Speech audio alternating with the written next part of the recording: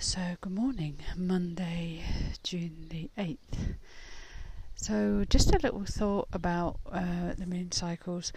I've been kind of trying to understand how best to run my moon cycle offerings, whether to do as a group, whether to do as just sharing information, whether to do as mentoring.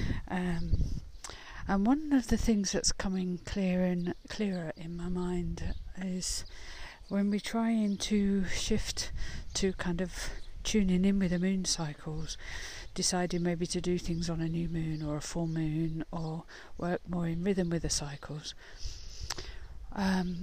It can get a bit difficult because we're living in a world which is not, we're in our culture anyway. I'm talking like UK, France, my world, I understand. In a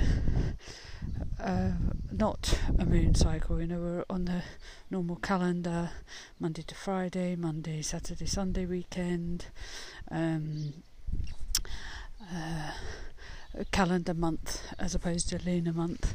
So of course when we start working with the moon, the cycles are all on different days, and it doesn't suit like a rhythm that we're used to living in for our work or for our activities. And so quite quickly we end up having to renegotiate our plans and shift back into an ordinary kind of rhythm.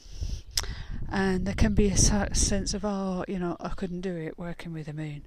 So one of the things I've tried to do myself is to always allocate like at least a Monday for moon-related situations, gathering together or talking about moon, or having, if the original groups were to be on a Monday,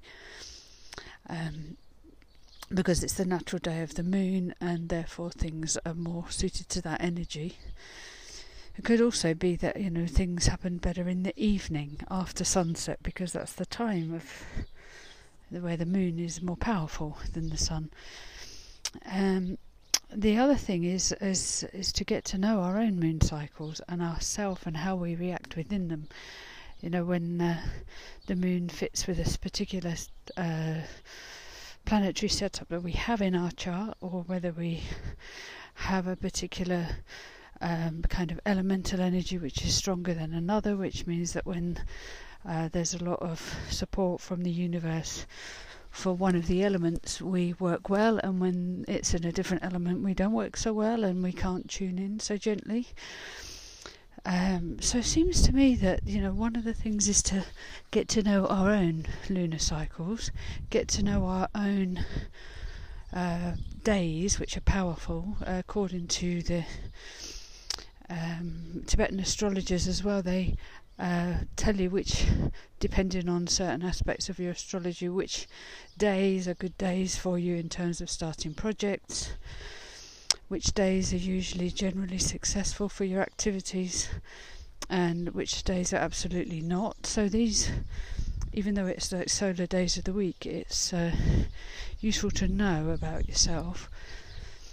And but starting activities which kind of coincide with lunar wisdom, and trying to build a kind of a schedule, even if it's just an internal one that fits with the lunar energies, is just quite a good way to start. I mean, you may also be somebody who's not really that influenced by the moon. I mean, somebody who's got a lot of Cancerian, whether it be Sun, Moon, Venus, with Cancer rising or something, may be more influenced by the moon cycles. Somebody who's like myself, who's got the opposite side moon, which is Capricorn, which is like out of favour of the moon, not at home,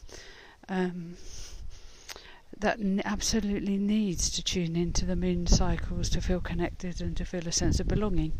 So there's these elements of ourselves which is good to know about when we start working a bit more closely with the phases and the cycle and the energy of the moon.